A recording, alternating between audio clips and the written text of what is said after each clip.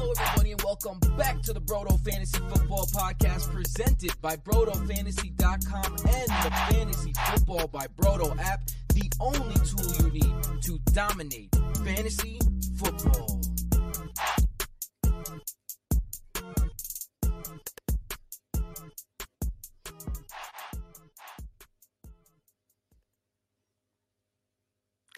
And that, my friends, is the last time you will hear Tim's sweet voice serenading us today, because I am flying solo on this podcast as the Dynasty Dawn brings you a special Dynasty mailbag episode. Obviously going to cover some player news, as we always do, recap a little bit of the conference championships, and focus on the top three wide receivers coming into the 2023 class, Jackson Smith-Njigba, Jordan Addison, Quentin Johnson. Look at their dynasty profiles, maybe what their NFL trajectory is going to be, and a little bit of what we can expect from them coming into the combine and draft season. And yeah, finish up with a dynasty mailbag from the Patreons. And if you want to be a part of these episodes where you can get questions in and have your dynasty questions answered and your teams combed over by me and the Broto crew, head over to patreon.com/BrotoFantasy and make sure you get in on those perks for as little as $3 a month. That stuff is fire. Best community ever. Discord is always popping. I absolutely love the community that they built in that Discord and the people that we have there. Some of the most amazing, top-notch people in the community in general. So yeah, head over there, check that stuff out. And we don't have Donnie H with us today, unfortunately, but we are just going to hop right into some player news. I think the first two things that we should talk about, they're not even really player related, except for the players that they will affect. And that's DeMeco Ryans signing a big contract as the Texans head coach. Essentially, immediately after the 49ers were eliminated, he went through his interviewing process very quickly. They got the guy that they wanted, and I think he can really bring a winning culture, as he's obviously helped maintain one in San Francisco to that team. And they have some really nice defensive pieces, as he's a defensive-minded coach that they can work with. Like, if you've listened to this podcast before, I've been very high and praised Derek Stingley and Jalen Peter as two incredible defensive backs in the NFL and up-and-coming stars. And I think that he can really turn that defense into something special over the years with the allotment of draft capital that they have. And hopefully, obviously, this year that they get a franchise quarterback that is able to make an NFL difference in CJ Stroud or Bryce Young.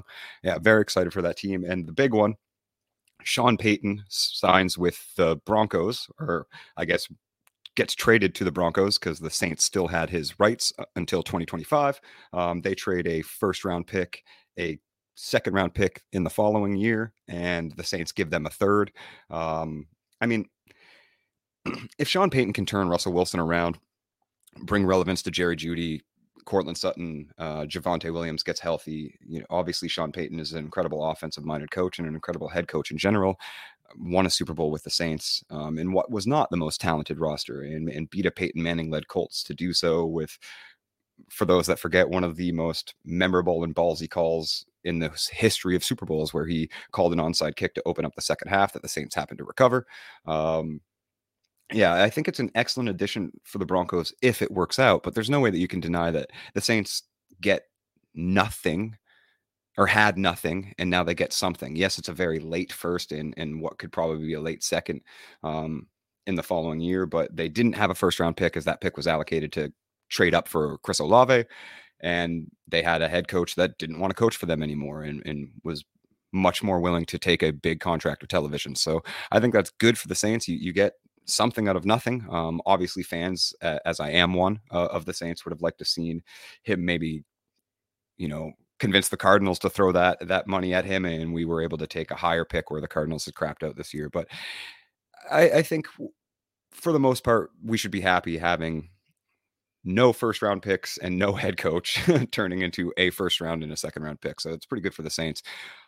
Player news coming out. I guess the most important one for the upcoming game, obviously, the Super Bowl, is that Mecole Hardman is unlikely to play. He was having a nice kind of stretch to end out the season, but once again, as does happen with Mecole often, is he's dealing with some injuries that are kind of capping his development and his ability to impact his team. He will likely sit out the Super Bowl. Brock Purdy tore his UCL in that NFC Championship game, which explains a lot more why he wasn't able to perform at all, even though he entered the game and was essentially just a handoff robot. And I certainly don't want a victory lap injuries. Like, that's not what I'm trying to do here, but it seemed incredibly obvious after that Cowboys game, where Yes, Dak Prescott is a much better quarterback than I think the media is allowing you to believe, but those 2 interceptions certainly did cost them that game. And the Cowboys defense played Brock Purdy and the 49ers offense about as perfectly as you can. The Eagles defense is better than the Cowboys, and they bring a lot more pressure up front. Brock Purdy and that offensive line was eventually going to break, and it happened very quickly where Hassan Reddick was able to get to him in a high pressure situation and inevitably knock him out of the game. I think the Eagles are being heavily slept on. I guess hopping into a little bit of the NFC Championship recap, I think the Eagles are heavily slept on as Super Bowl potentials, especially against, Patrick Mahomes played his ass off in that AFC Championship game, but a lot of favorable calls, you could say, and some sketchy reffing maybe. It is what it is, but the Chiefs outplayed the Bengals and they won that game. I don't know that they're going to be able to do so against the Eagles. 2 weeks to prepare and to heal up that ankle could be all the difference. Absolutely. But the way that the Eagles are steamrolling through teams and their path to the Super Bowl has, a lot of people are discrediting it as it's looked so easy. And they played Brock Purdy. But the 49ers overtook the Eagles as Super Bowl favorites in the NFC Championship shortly after that Cowboys win. So I don't know what people are getting on about there. Yes, the Eagles odds makers did switch that again. But point being is that the 49ers were heavily favored to win the NFC at one point. And I think the Eagles proved that they are much better than given credit for, and certainly should at least be a pick-em matchup with the Chiefs, I think. Some more, I guess, important player news as far as, free agency is coming up and stuff. Cam Akers is reportedly going to be a big part of the Rams offensive front moving forward. And the reason that I want to bring that up, obviously this being a dynasty episode, is Cam Akers was somebody that was essentially a cut candidate, even in dynasty leagues, or at the very least, somebody that, you would take a third round pick or a very late second in a combo to get him off of your rosters, as he really showed no relevance to upside. And then a switch seemingly happened towards the end of the season.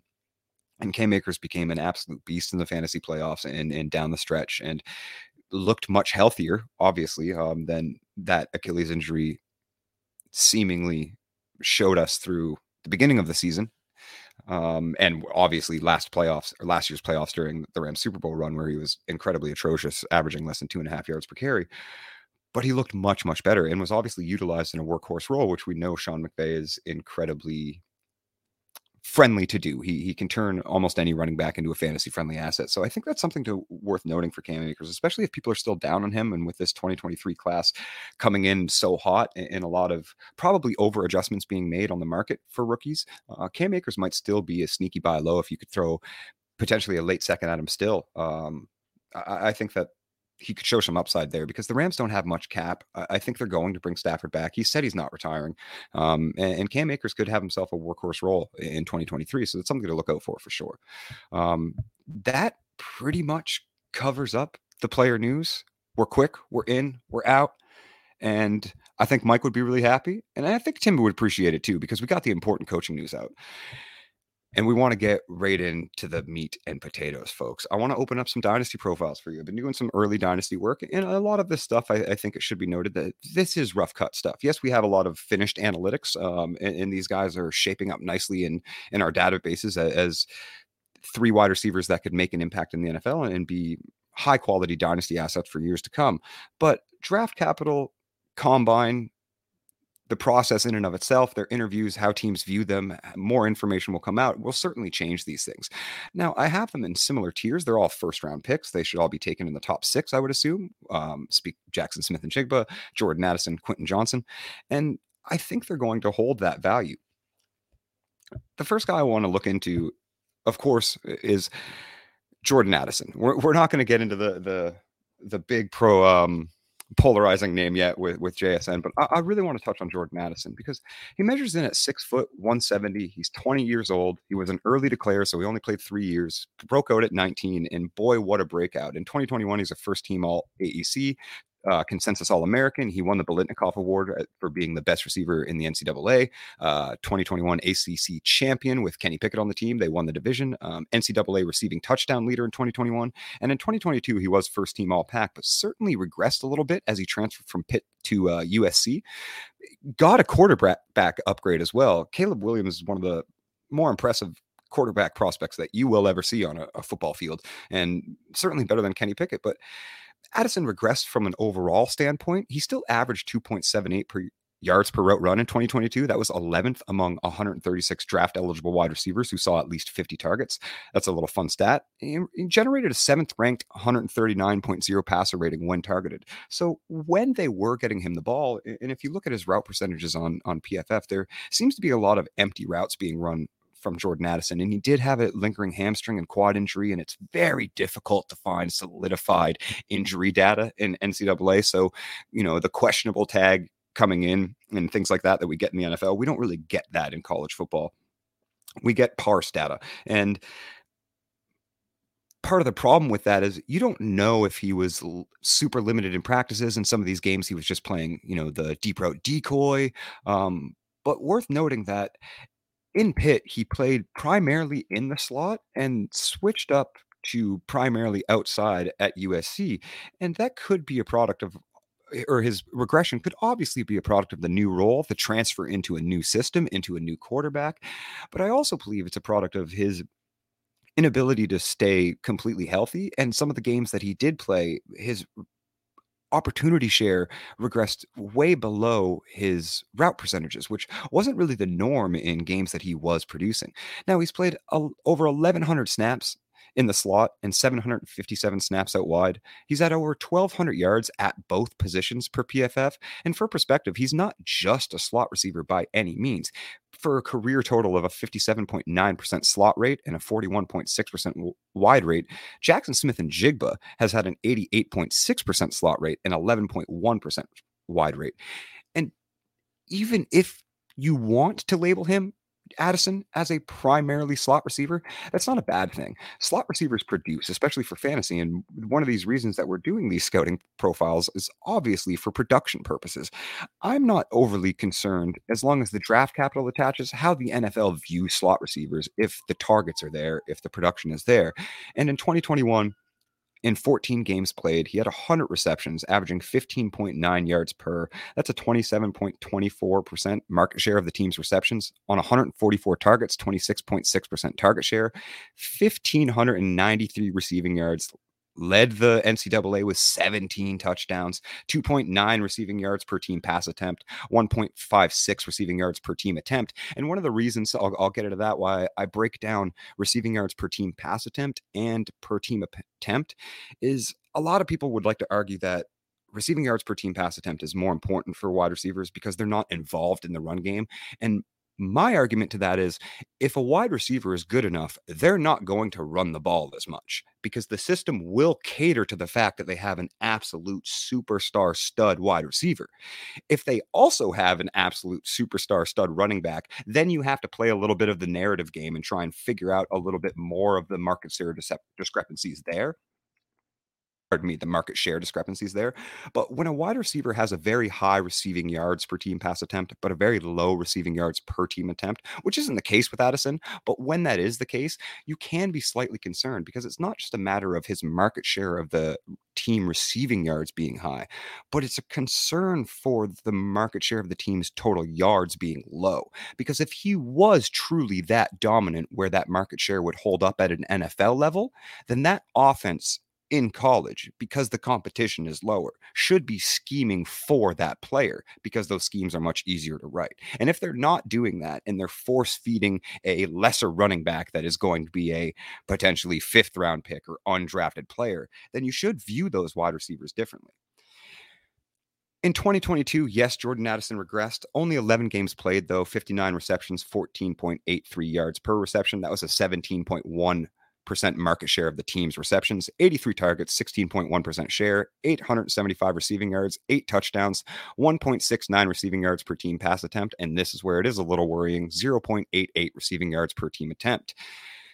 Now, again, the regression with Addison, I think, can be certainly taken into account and is certainly worrisome, but is it a red flag? No, because collegiate career bests are absolutely beautiful. And career bests, you like to take into consideration the age in which they did it. If all of a player's career best came as a senior in his final season and he was a 22-year-old dominating 18-year-old freshman, then that's a little different. But all of Addison's collegiate career best came in his 18 and 19-year-old season. 26.6% target share, 26.6% targets per route run, and 99.8% route participation when he was at Pitt, which obviously dropped off massively. 22%. He ran only 77.8% of the routes, the team's routes, when he was at USC.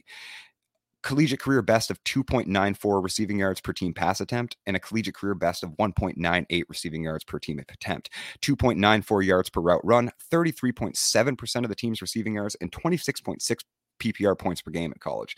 That puts him in a pretty impressive top NFL comparison. And now, without draft capital, without combine, and also the listed measurements of 6 foot 170, he could be much shorter when it comes to the combine. He could be 5'10 and 165. And yes, those size concerns would put him more in a range of a Marquise Brown, Tyler Lockett potentially.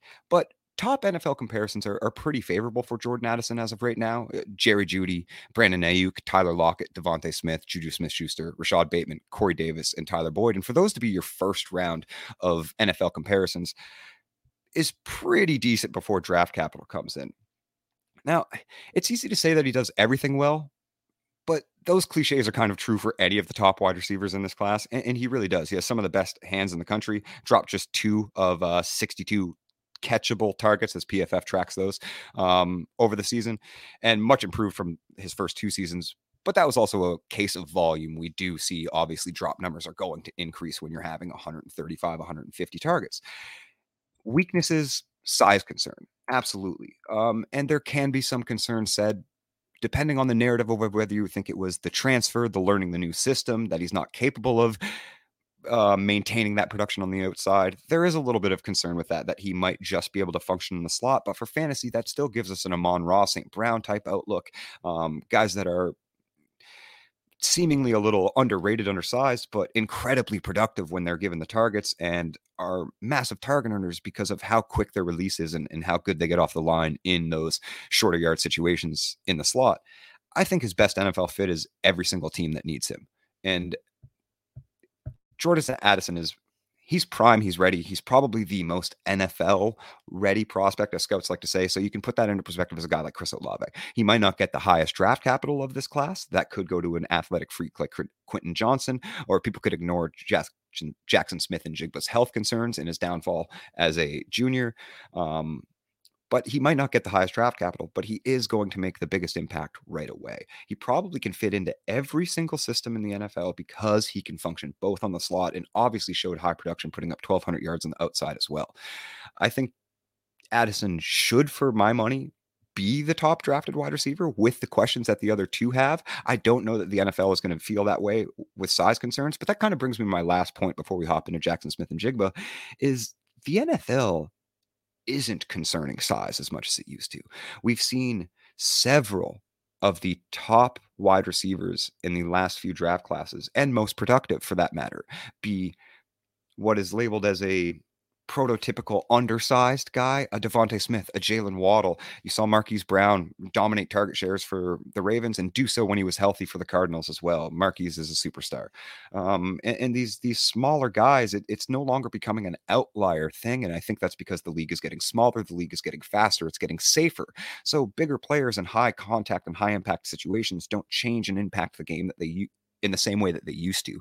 And that opens up opportunities for guys like Jordan Addison, guys like Devontae Smith, guys like Jalen Waddle, and yeah, Tyreek Hill, but for those guys to no longer be outliers like Tyreek was, where they're willing to spend elite draft capital on these guys because times are changing. That said, that pretty much wraps up Jordan Addison, and we're going to hop right into the next one. Jackson Smith-Njigba is an absolute stud when it comes to every sense of the word. The issue was his health. And the issue is also a very small sample size because he didn't break out as a true freshman. He broke out as a true sophomore in his second season. He's 6 foot, 196. He'll enter the draft at 20 years old. Yes, early declare, only 3 seasons, breakout 19. And I think people are discounting him a little bit, and it certainly seems that way in kind of the Twitter sphere, and maybe overlooking it. I think they forget that he broke the single game reception record at Ohio State twice in the same season when he was only 19, with over 240 yards in both of those games with 15 receptions. He also set the single game receiving yards record in one of those games for Ohio State with 347.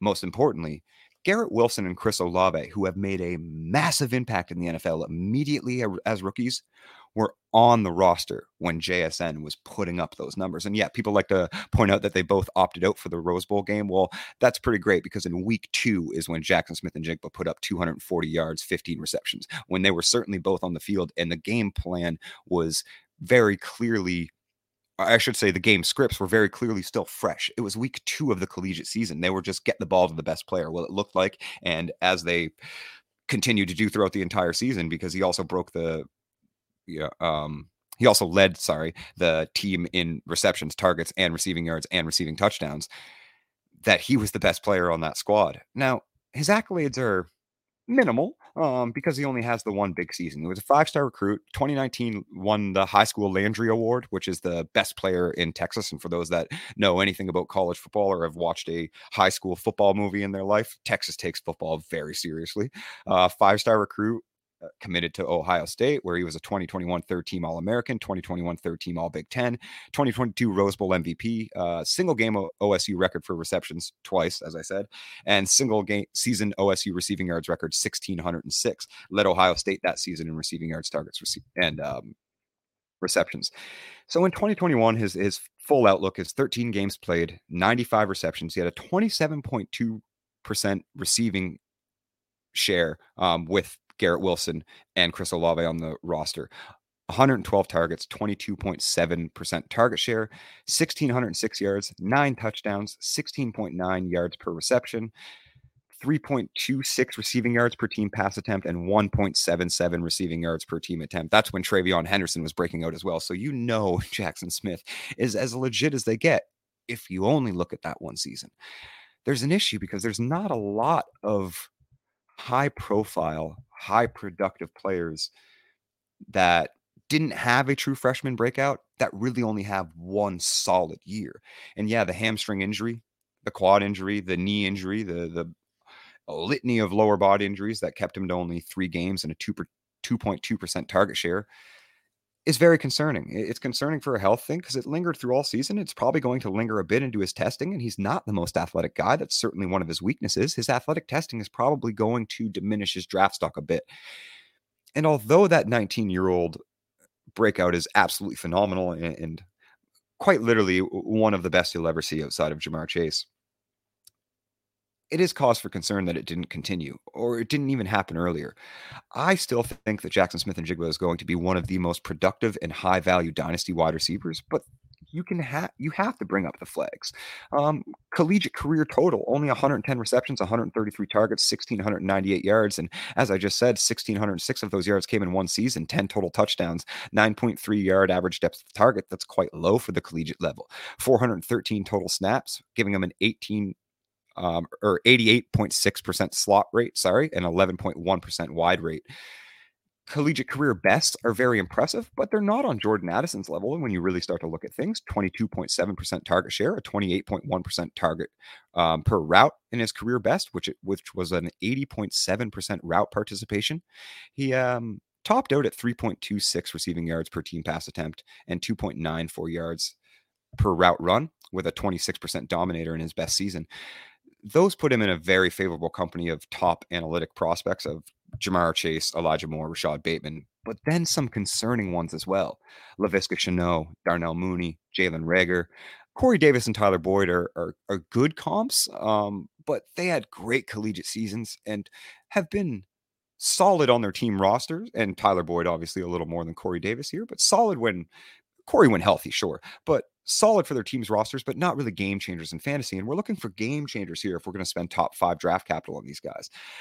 His NFL role is clearly a big body slot receiver. I think his ceiling for outcomes is in the Keenan Allen range, with even a bit more of a potential to break that mold of specifically a slot receiver and work a bit more to the outside if he can develop properly. But that's going to also fall into him being drafted into the right system in a team that is willing to develop that and has the length of a quarterback contract in the proper system to do so. Strengths are obviously a super productive slot receiver who led the team in all receiving categories in 2021 with 2 superstars.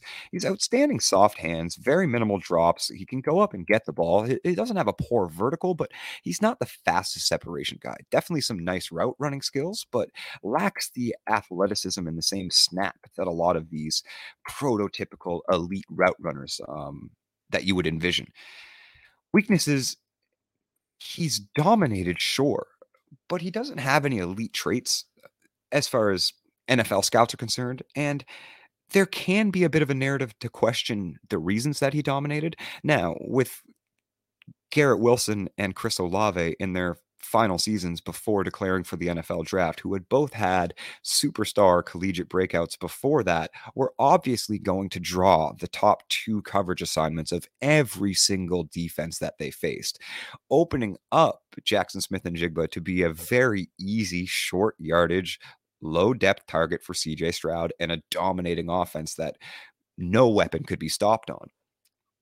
I still think you have to take into account the role and the production of Ohio State receiver pipeline. Sometimes it's okay to helmet scout these guys. If Jackson Smith-Njigba does get top 20 draft capital, he is another of a long line and a long list of Ohio State wide receivers that are going to be incredibly productive in the NFL because they've all been brought up through the same system of development, the same system of understanding NFL offenses and an NFL style offensive playbook.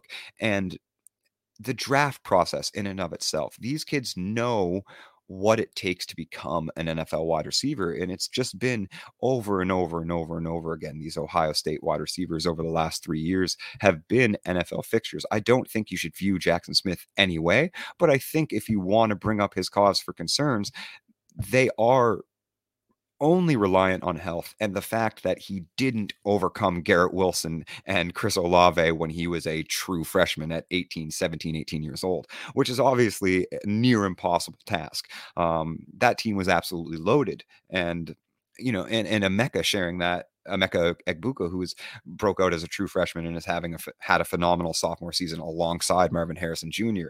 And all of these names who are just consistent and going to be consistent top NFL draft prospects. Just because he fell off due to health concerns, I don't think it really should concern people as far as the draft capital that you're about to allocate. His best NFL fit is probably a team that needs a slot receiver immediately and has 2 guys that can at least handle the outside assignment while he develops that outside role more consistently.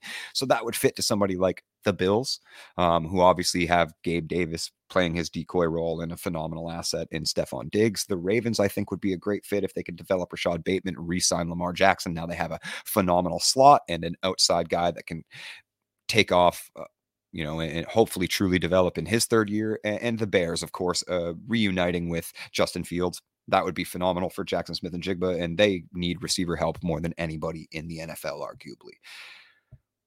And that's going to end it for JSN. That's going to bring us to my most confusing prospect. I honestly don't know how to feel about Quentin Johnson. I have him ranked as the wide receiver 3 right now. Things can change with draft capital and if he tests the way that people expect. But I may almost expect somewhat of a Treylon Burks situation where he's much more athletic on the field than he is going to test, because sometimes, depending on obviously, who brings you through the process, your agent matters, the school that you go to and how their pro day development goes, and the drills that they're getting you to run, and how long post-season, because they did play all the way to the national championship, you continue that development and you're back in the facilities. All of those things matter, and they're nuances that we can't really track, but they do affect the way that these guys test at the combine. As obvious as it sounds, it's one of those things that I think goes overlooked when you're looking at these prospects and their analytical profiles and kind of trying to rank them pre-draft and pre-combine as we are today.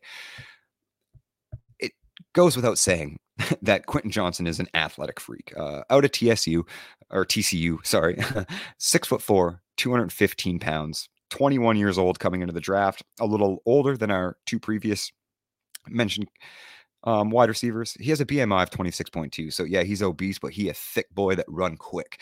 Early declare, breakout age in 19. He was a 4-star recruit. He led TCU in receiving yards as a true freshman. He led TCU in receiving yards and receiving touchdowns as a sophomore. That was only 8 games played as well. Holds the Big 12 record for most yards per reception in a single season at 22.8. He did so as a true freshman. 2-time first team All Big 12. 2022 Fiesta Bowl winner, and a Biletnikoff Award semifinalist, losing out to Marvin Harrison Jr. In 2020, he played just 8 games, 22 receptions, 13.4% reception share, which, if that makes you wonder how he had a 13, that's my point. TCU, for 2 years that Quentin Johnson was on the team, didn't pass the ball. He had 41 targets. That was a 15.1% target share in only 8 games, 487 receiving yards. We said that led the team. 2 touchdowns, 24.8% of the team's receiving yard share, 22.8 yards per reception, 1.79 receiving yards per team pass attempt. And here's where things get scary. 0.72 receiving yards per team attempt, 18.2% of the receiving touchdown share, but only 5.8% of the total touchdown share on the offense. In 2021 was when I think, when Quentin Johnson really came on everyone's map, when he had all of those evaded tackles, missed tackles, and was really coming out as a yak monster and a big-bodied guy that can dominate SEC defenses quietly, even though TCU wasn't really winning games. He played 8 games in 2021, 33 receptions, 22.0% market share of the team's receptions, 61 targets, and 61 targets equated for 26.2% of the team's target share. Again, TCU just wasn't passing. He led the team with 634 receiving yards and 6 touchdowns. 634 receiving yards was 32.3% of the team's total receiving yard share, which again brings us to the scary thing with Quentin Johnson. He had 2.25 receiving yards per team pass attempt in 2021, but only 0.81 receiving yards per team attempt total. 47.4% of the team's receiving touchdowns, 15% of the team's total touchdowns. There's another TCU receiver that people were very high on. That was an incredible deep threat that was vaunted with having great size and incredible speed, that went really high in the NFL draft and was famously drafted ahead of the player that is, for my money, inarguably the best receiver in the NFL, young receiver in the NFL today, and could go down as one of the true all-time greats, and that's Jalen Reagor. Jalen Reagor was also a analytical dream if you ignored the receiving yards per team attempt and focused only on receiving yards per team pass attempt. Now, TCU wasn't passing the ball, but when they started to, Max Duggan became a Heisman finalist, and Quentin Johnson became a Biletnikoff finalist. In 2022, 14 games played, 60 receptions, 20.5% of the team's receiving, 86 targets, 24.1% target share. He had 1,069 receiving yards, the only season and the first in which he broke 1,000 receiving yards, 6 touchdowns, 32.6% team receiving yard share, 17.8 yards per reception, 2.8 receiving yards per team pass attempt. A little bit better here because he finally breaks the 1.00 threshold with 1.26 receiving yards per team attempt. 18.2% of the team's receiving touchdowns, but only 6.4% of the team's total touchdowns. So also, once TCU got better, they were also scoring more with Kendre Miller and also running more, and Max Duggan became a better rushing threat, and he was more accurate in general. So I think the biggest red flag of these 3 wide receivers is Quentin Johnson and the system in which he played in. Now, when a player is stuck in a system like that, it's certainly a detriment to their development because they're not getting as many reps. You can't tell me that it's not. Whether he is earning those targets ahead of somebody else or not, because yes, he was leading the team in targets, yes, leading the team in receptions and production. That's all great. But the repetitions are also important, especially when they're against SEC defenses. That's very important for a player's development. So he's coming in a little bit older with a little bit less usage and a little bit less repetition and a little bit less development. Now, you can't match his athleticism if he tests the way that people think he will, being 6'4" and probably close to 220 on combine day. Quentin Johnson is going to be a darling for NFL scouts. They love speed, they love size, and a darling for the dynasty community as well, because we love speed and we love size when it's also attached to top 15 draft capital. But his production profile, especially coming from TCU, and not to helmet scout, but coming from TCU, who didn't use the passing weapons when he was there, and traditionally didn't before, and the one receiver that we saw kind of show very, very similar analytical traits to Quentin Johnson, and the draft capital that we could dream of would be top 20, which is what Jalen Reagor received, was one of the biggest busts in NFL history as far as, the cost of allocation and the player that went immediately after him and what the Eagles would have needed. Now, obviously, Howie Roseman has done a phenomenal job of turning that one mistake around as the GM for the Eagles, but that's neither here nor there. Quentin Johnson shows some of those same red flags that people should have been picking up on Jalen Reagor, and that's the fact that TCU wasn't using him because he wasn't ready, and they didn't start utilizing the passing game until he was fully developed as a junior, where he truly broke out. And yes, you can give him some market share rewards for his true freshman season, where obviously we can grade that as a true breakout because he broke the team, or led the team with market share of receiving yards. But having such minimal usage is certainly an indictment to the player. I think if Ja'Marr Chase was on that TCU offense, they'd be passing much, much more. And that's kind of the point that I'm trying to make. Quentin Johnson, for all intents and purposes, is still a phenomenal prospect. His collegiate career bests are phenomenal: 26.2% targets, 27.7 targets per route, 99.8% route share in his best season, which was his final year, 2.96 receiving yards per team pass attempt. His final year, he finally broke the receiving yards per team attempt threshold at 1.26, 3.05 yards per route run, and a 39.9% dominator in his best season. That's top NFL comparisons put him in at the very height of his range of outcomes. Guys like Jerry Jeudy, Amon-Ra St. Brown, CeeDee Lamb, Gabe Davis, Allen Lazard as big body threats, but then there are some very unfavorable comparisons as well. Jalen Reagor being one of his top comps, Nick Westbrook-Ikhine, Laquan Treadwell, other guys that got high draft cap, N'Keal Harry, other guys that got high draft capital and had positive analytic profiles, but didn't have the positive analytical outlook of receiving yards over team attempt, which really indicates that the team that they are playing for in college is willing to cater the system around their best player. And if you can't break through that threshold, does that mean you cannot be a productive NFL star? No. But it is cause for concern in comparison to other prospects that do smash both of those thresholds.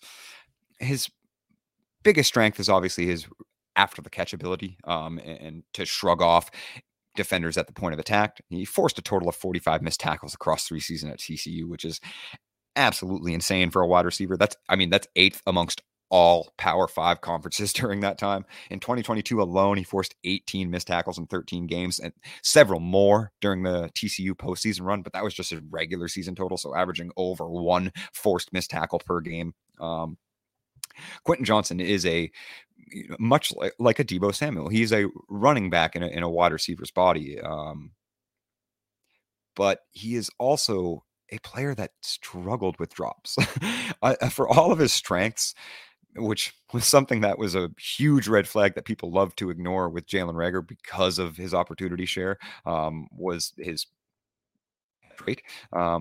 He didn't just occasionally struggle with drops. Quentin Johnson dropped 8 passes in 2023, which was 14th most in all of college football.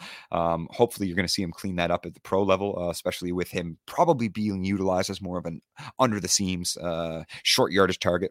Again, Deebo Samuel, hopefully as being one of the top comps of his usage, but that also means that he's going to need a really positive NFL fit. I think he fits well with someone like the Bears, the Raiders, who already have a dominant outside threat in Davante Adams and could use a little more wide receiver help with, Hunter Renfrow probably being the top slot option, but Mac Hollins being the top outside option outside of Davante Adams is not the best. I think the Patriots are going to fall in love with a guy like this. Like, he just fits the mold of draft capital that they will spend on a kid, and they have pretty high needs for wide receiver. Obviously, I don't know that they're going to invest what Jakobi Meyers will probably draw on the market, as he's been steadily improving throughout his career, has been a consistent target earner. So the Patriots might want to just look to re-up on what could be another Jakobi Meyers Johnson-esque production immediately in his rookie season. I think his ceiling is certainly much higher than Jacoby. Don't get me wrong there, but Quentin Johnson could probably put up very similar numbers immediately. And they obviously would then get a rookie contract instead of extending Jacoby on his 5th year and have somebody with very similar production that they can then develop into a true superstar. I don't think you should have Quarles taking Quentin Johnson. That's why I chose these top 3 guys. I don't think you should have Quarles taking any of these top 3 guys, but I ordered them in the order of which I would have their concerns. I think Jordan Addison has the least amount of concerns of this group. I think Jackson Smith-Njigba certainly is the biggest analytical darling and has the most phenomenal single season, but has some concerns with the health and obviously has some concerns with his development as his usage wasn't so high. And you could say the same thing about Quentin Johnson. Is there are some concerns about the usage and the way that team allocated their opportunities throughout his tenure there. Is they weren't really willing to afford him the opportunity to develop until his final season, when they felt like their quarterback was capable of unloading. So, and with that said as well, they didn't necessarily up those numbers to game-shattering potential. So maybe there is more room for improvement, but you certainly would have liked to have seen Quentin Johnson dominate that team opportunity share much earlier on in his career to really feel like he should be valued as the top asset in this class at the position. Now that we've gotten through all of the fun, we've got more fun. We're going to answer the Dynasty mailbag questions. Again, if you want your questions answered, you can hit me up in the chat and in the Discord by joining patreon.com anytime. But to hear them live in these episodes, which we're going to start doing more frequently, to get your questions answered live on air and, see a little bit of my thought process go through verbally, make sure you head over to Patreon and join up so that you can be a part of the Discord and get your questions asked. The first question that we had coming in was from a Petrop brother himself. It was Johnny Petrop, and a name that I name dropped a little bit earlier, just when talking about landing spots. But he asks, Davante Adams, is it time to sell? And I think that's a very good question. I think you have to look at your roster construction. Obviously, Davante Adams is going to be very valuable for contending teams, but as offseason hits and it's no longer a point-producing season, value switches from point production to assumed value and accrued value and range of outcomes and the trajectory of future value for that particular player. Obviously, Davante Adams can still put up wide receiver 1 numbers every given week and finish as a top 5 option overall on the season. When all is said and done, I think 2 more seasons is not out of the question of that production where you're getting around 17 points per game from Davante Adams, but that's also going to have to be attached to them getting a quarterback. There are rumors of Aaron Rodgers signing there and reuniting, but with the quarterback situation looking the way that it is, I think if you can get premium return on Davante Adams, you should. That said, I would hold unless there's some psychological games that you can play with your managers where, the rumors are enough to peak that value to where Davante is similarly valued on the market currently to where his production would bring that value up into the season. If you can convince a manager of that, I would want that return. That said, it's probably best to hold until the Raiders make that splash move at quarterback to where all of the weapons on that offense would inevitably spike, and Davante would probably be valued a little closer to where his production value would bring him in season. I do think that getting rid of aging assets and veterans, regardless of their trajectory and range of outcomes and the points that they can value your roster, is a smart move, whether you are contending or rebuilding. But obviously, if your roster isn't in a position where it's pushing for a title within Davante Adams' production window, which I would at max say is 2 to 3 more years maybe. If your team can't compete within that window, then you certainly should be looking to load off more than just Davante Adams and try to really retool for a more concise window of competition, meaning guys that are all peaking or producing at what would be assumed peak value in a 2 to 3 year window. And if Davante doesn't meet your team's needs for that, I would say that it's probably the best time to sell. And you should be looking for as much value as possible because he's still Davante Adams. Ryan V622 asks, I have the third, 4th, and 6th overall pick first round in my rookie draft. I'm not too excited about this class, which I don't know why, but I'm not too excited about this class. Should I look to trade one of those picks for a 2024 first rounder? It's half PPR and only one QB, so I can understand, I guess, why is a little less excited, as obviously Stroud and Young are not there to push the third or what would be valued as the 1-2 in a 1 QB to the 103 or the 104. So I can maybe understand why he's a little bit sour, but this class is absolutely phenomenal. That said, if you can trade a back half first, now a sixth is, pretty much the cutoff for that value. I would like it to be a seventh and eighth and ninth, the 10th and 11th and 12th, those types of range. If you can trade those for what is perceived a future first in the next year's class that is going to be higher, that's always a positive value move. Even if there's so much variance in fantasy football, dynasty specifically is what I wanted to say, that, one of my favorite moves is taking a back half first in the 9, 10, 11, 12 range, maybe adding a fourth or a third to it even, and trading that for what I perceive to be a higher first round pick in the following year. So like you're asking, that 2024 first rounder. I really like moves like that. It helps you accrue longer value over time, and it helps you keep churning a positive roster and positive production from younger assets. And you can always use those, 2024 first, because once your rookie draft is over, you can't use 2023 picks to buy points anymore, but you can always use future picks to do so. So 2024 first, moving a back half first into the 2024 round. I like that. And if you don't like this class, I feel bad. But then it's a good idea, but I wouldn't do it with the third or fourth. I would do it with the sixth. And I would even suggest, if possible, trading that sixth back to eighth, ninth, 10th, getting a early second, a 2024 second added to that, and then using that 8th or 10th on the 2024 first. If moves like that are possible, because the gap between 6 to 8 in this class is certainly not that large. There are so many top rated, even valued wide receivers and running backs just past the top tier that it makes it a wash. And it kind of hurts for people that are holding middle round picks, because 2-1 is going to be very similar to 1-7 this year because of how deep this running back class is. So if you can make that move from 6th to maybe 8th, 9th, add a second, and then turn 8th, 9th into a first, that's where I would want to go. But 3rd and 4th, I'm probably keeping to use those picks, either trade them for very established high priority veterans or use them on this rookie class, because in the 3rd, even in 1 QB, you're still talking about guys like if it goes Bijan Robinson, a Jahmyr Gibbs, then you have Jackson Smith-Njigba, Jordan Addison, Quentin Johnson. Like, those are some very high-rated prospects that you're going to want on your roster and will probably regret not having on your roster when you're looking at what you use those picks for in 2025. Hopping into the next question from the next Brodo brother. It's from Brodo J. He says he has a team that needs a lot of help, and he did emphasize a lot of help. What does it take for me to deal the 1-1? Well, I think that's an excellent question.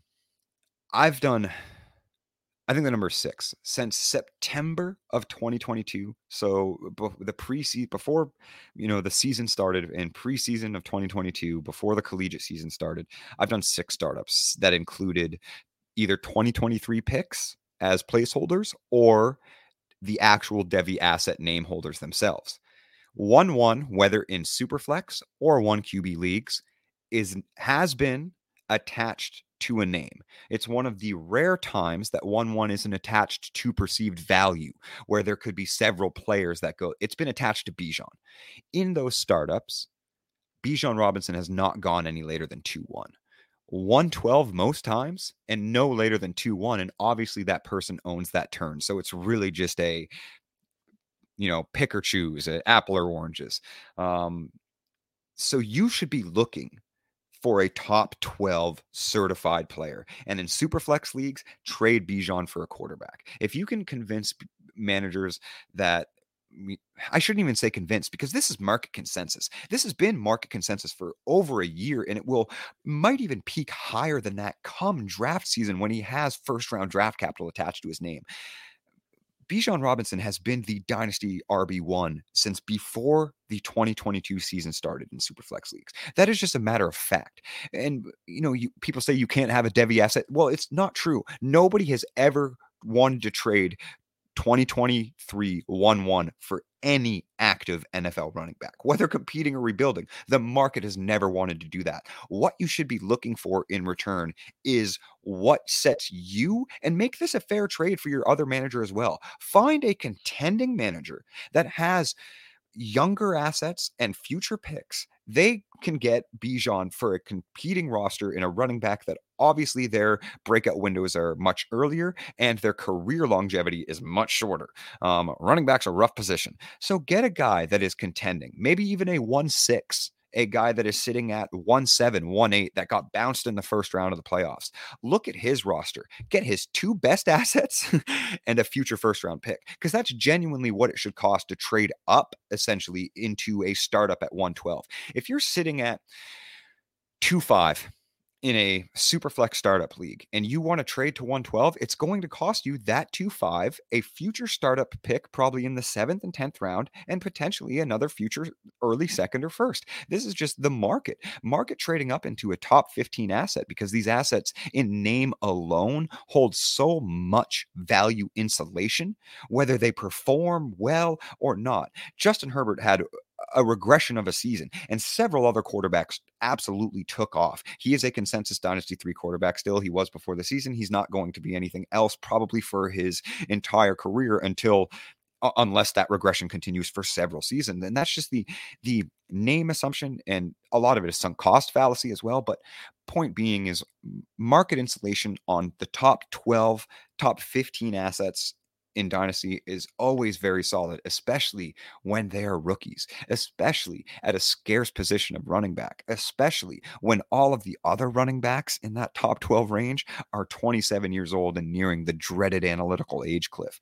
You should be getting multiple first round picks, close to 2 first round picks in a late second round value, or 2 solidified a Devontae Smith plus. Young assets that can truly change the trajectory of your team and put up similar production to what Bijan is probably going to put up in his first year. And that would also be fair market value to the other manager. He gets what could push him from that 1-8 to a 1, or a first seed in the playoffs, and has a solidified the dynasty RB1, but you get 2 dynasty wide receiver ones, or a dynasty wide receiver 1 and a high-end dynasty RB2, or a high end, a top 15 dynasty wide receiver, a dynasty tight end 1. That's the type of value that you should be looking. And I would not take anything less for Bijan. And if people are offering less, I would draft Bijan, because he's the last true generational running back talent we are going to see.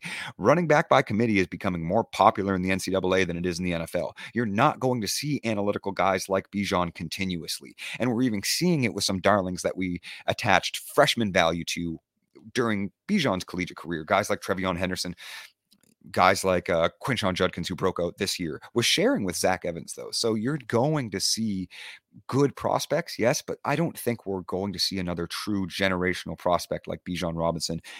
And the word generational is not just for talent-wise, but because of the way that football is changing. That may have been long-winded, but yeah, get yourself a stud. Mark Ham asks, I have a late first and an early second this year and no first next year. A late first and an early second this year and no first next year, which means I can't really afford to sell and tank. I understand that. I have a team that can compete next year, but I have almost no depth, and a lot of my guys are getting old. With that being said, should I trade my top round picks for established guys or keep in draft? I'm looking to get rid of most of my assets after the 2023 season. Obviously looking to retool, I would assume. So this is my last year. If I had my 2024 first, I would have sold all my big time guys. He puts in parentheses Devontae, Keenan Allen, Jonathan Taylor already. It's 12 team, super flex, half PPR. So I think Mark Ham brings up a really good point here. And it was kind of in his final sentence, if I had my 2024 first, if he possessed his own fate controlled 2024 first, he would be willing to sell because that means the points are off his roster and he can increase the value of his own first, increasing the value of his roster, increasing the value of his rookie draft pick. And 2024 1-1 would obviously be Caleb Williams. That can turn a team around in Superflex leagues just for the value insulation alone. I understand that's kind of where that mentality comes from. So not having fate controlled future firsts makes rebuilding a lot more difficult. One of the first things that I try to do is obviously get that first back before unloading a bunch of assets into, that land of zero production where you can just kind of flatline below max points for and ensure that 1-1. It's a dirty strategy, but it's a fair one, and it's the proper way to rebuild is by acquiring as many accruing assets as possible while reducing your point floor. If you are truly in a position to compete, if that is truly where you think that you are, and that these because the guys that you listed aren't necessarily going to fall off the floor next season, but potentially the one after. And Keenan Allen is somebody that I'm legitimately willing to keep on my roster until he retires. I think he's just going to have a Larry Fitzgerald career trajectory, continue to produce into his 30s as long as he's healthy. We love Keenan Allen. If you truly think that your roster is a top 4 roster, and do some serious, message me and we'll talk about it in DMs, but do some serious combing of your opponent's rosters and, use some ADP tools and some rankings tools to see who has more of the top rated guys and things like that and who has less of them. So, you can kind of gauge who you're attacking for trades as well, but really do a deep combing. And if you believe you have a top 4 roster and those picks are going to be late in future years as well, and you don't have your own 2024 first, I would suggest moving chips in to try to have more established production so that I can run the tables in my last year before retooling and win that championship.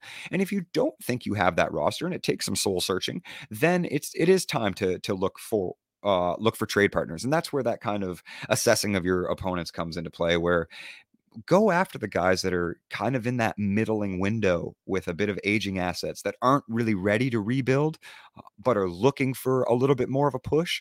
Give them some of those aging assets that when they do fall off that cliff, or if they do fall off that cliff, the draft capital that you received in return is now spiking because their rosters are bottoming out. That would be how I would approach that. But it really is roster construction because you don't have that 2024 fake controlled first. You have to, if you can make the playoffs and make a run and acquire even more, game breaking assets with the draft capital that you do have, then do it. Dynasty should still be about winning. One of the biggest problems in Dynasty, and I'm guilty of it as well, don't get me wrong, but one of the biggest problems in Dynasty is managers attempt to accrue value over winning. Yes, it helps you rebuild, but you should always want to win. Accruing value shouldn't be done over a 10-year span. You should be funneling it into a window of dominance. Okay, so you want to win still. And if your roster is ready to do that, it's not a bad idea to go through some lean years without the top draft capital while you retool and rebuild if you want a championship in the process. Always try to win. And if your draft capital, that's what rookie picks are for buying championships or buying future championships, but there always should be used as currency to acquire what is going to help your roster in the best fashion. And that may be rookie sometimes. And maybe there's a rookie that falls to that late 112 area that you were talking of that is really going to help kind of push you over that spot. But I would keep these picks until they're on the clock, see who is there, use their heightened value for an established veteran if you're already looking at a retool window beyond 2023, and try to push for that chip if your roster is in that position, because we want to win games. Yes, accruing value is nice and having a bunch of pretty rookies on your roster looks great, but always try to win. And as you said, you think it can compete, then I think you should use your draft capital to put yourself in a position where you are the most dominant team on your league. Kai from TJ. I love my transitions in these questions. They're so blunt. Kai from TJ, or Kai, yeah. Kai TJ bluntly asks, how do I get rid of Daniel Jones? And I'm going to say bluntly, trade him. I mean, his KTC value is pretty stable right now. He's valued within the top 16 quarterbacks in Superflex leagues. I would trade Daniel Jones. If you truly don't think what we saw this year from a point producing perspective is worth it, then I would trade him for market consensus value. And if you can't get market consensus value, if your entire league is looking at Daniel Jones in the same way that you are, where your league market value is like, how do I get rid of this guy? I don't want to pay anything for him. He's not useful to me. And it's a 1 QB league. And obviously that reduces QB value in general. If that's not the case, hold him because even if the Giants do not re-sign Daniel Jones, I think a new contract, because it is coming, it might come from someone else, but it is coming. I think a new contract is going to peak his value even a little more. This isn't the deepest quarterback class as far as rookies are concerned, so a lot of quarterback value is going to maintain pretty stable. Not much volatility probably through the quarterback market this year. Obviously, Tom Brady retired, but that didn't have much effect on it either. So not much volatility. He will probably maintain that value all offseason. If you can't get that value, hold him for 17.7 points per game. That's still good bye-week replacement level in 1 QB leagues. It's excellent QB2 value in Superflex leagues. I think Daniel Jones is a fine asset in Superflex leagues. And if nobody in your league wants him, then you have to hold for point production alone. Production is still value. A lot of people forget that in Dynasty leagues. This is where I messed up. Jake from IT. I was mixing their names together. This is our last mailbag question before we hop off, and we are running at the hour, so I think we're doing pretty good. Have the 7th pick in a 10-man Dynasty league, Jake from IT asks. It's a super flex. Going into its second year, QB and wide receivers are locks, but I really need some help in the running back room. Should I be targeting a rookie or try to trade for a running back like Madison or Rachaad White? Well, with the 7th pick overall, the rookie 7th pick, you definitely should be trading for a lot more value than Rachaad White or Alexander Madison. I mean, that is legitimately around the Dalvin Cook. You're not quite in Christian McCaffrey zone, but maybe Jonathan Taylor with how his 2022 season has discounted him heavily. Travis Etienne, like you're in that range of dynasty running back prospects as far as the market is concerned, because in that 1-7 is where those really tier breaker guys for that 2023 running back class goes, but guys that are going to be borderline RB1 just off of value assumption alone. Your Zach Evans, your Kendre Millers, your Sean Tuckers, Tank Bigsby, even Jahmyr Gibbs. If he falls past the perceived wide receiver prospects that are in front of him, obviously he would be a 1-6, 1-7 round in a first round pick. So those running back prospects are going to enter the NFL before ever playing a snap with much more perceived value than guys like Alexander Madison or Rachaad White, and close to perceived values because of the shifts that the incoming rookie names, Bijan Robinson, Jahmyr Gibbs, will push guys down a little bit of guys like Dalvin Cook, who are just falling out of the Aaron Jones, who are just falling out of the RB1 tier due to a lot of these perceived, hyped up rookies. So trading for a guy like Alexander Madison and Rachaad White, I love it in theory, but not at that cost. I would throw a late second at Alexander Madison. He's actually somebody that I think is an incredible buy low. The same said for Rachaad White, but I'm not even considering early seconds for those guys, not with the way that the market is perceiving them. And, when you're in new leagues, like you said, entering your second season, it is very difficult to get all of your managers to kind of understand how important these market shifts are. And if they don't have that same perception, then those market shifts aren't important, right? And I don't mean that for what the prospects produce for your roster or what the players produce for your roster or, how you can manipulate a build. But I mean, you can only attack the market with the way that your league perceives it. Market consensus is fine and everything. If 7 million people say that this player is RB1, that's great and agreed upon. But if 12 league mates all think he's RB24 and that's all they're willing to pay for him, then what can you do? So with that said, I think using that pick on a player that is probably a better prospect and will give more production and more longevity than Rachaad White or Alexander Madison is a plus move. If not, trading it for similarly valued market consensus players, Travis Etienne, Aaron Jones, Dalvin Cook, if you need that production right away, I think that's maybe the better cause. But honestly, it's probably the most positive value thing just to use that pick. Whew. All right, folks, we did it. Solo ep, done. Boom. Flex on him. That was fun. It was great. Mailbag, finished. Profiles, finished. News, finished. Little conference breakdown, coaching news. Boom, bang, boom. You know where to find me, at PsychWardFF. You can find the boys at BrotoFF Tim, at BrotoFF Mike, at BrotoFF Jason, at BrotoFF Casanova, at Broto Fantasy, at FF by Broto. We are all over the internet. It's an army of Broto. Please, again, I got to bring it up. Much love to the Patreons. Thank you for all the mailbag questions, and head over to patreon.com/BrotoFantasy to join us for as little as $3 a month. And you can get all these amazing extras. Like the Discord is always providing off-season betting content for the other sports, and we have DFS optimizers in season, dynasty access to yours truly. You get it all. The best community in all of sports in that Discord. So much love to those guys, and head on over to check that out. Thanks for tuning in. You know what it is. Much love, much respect.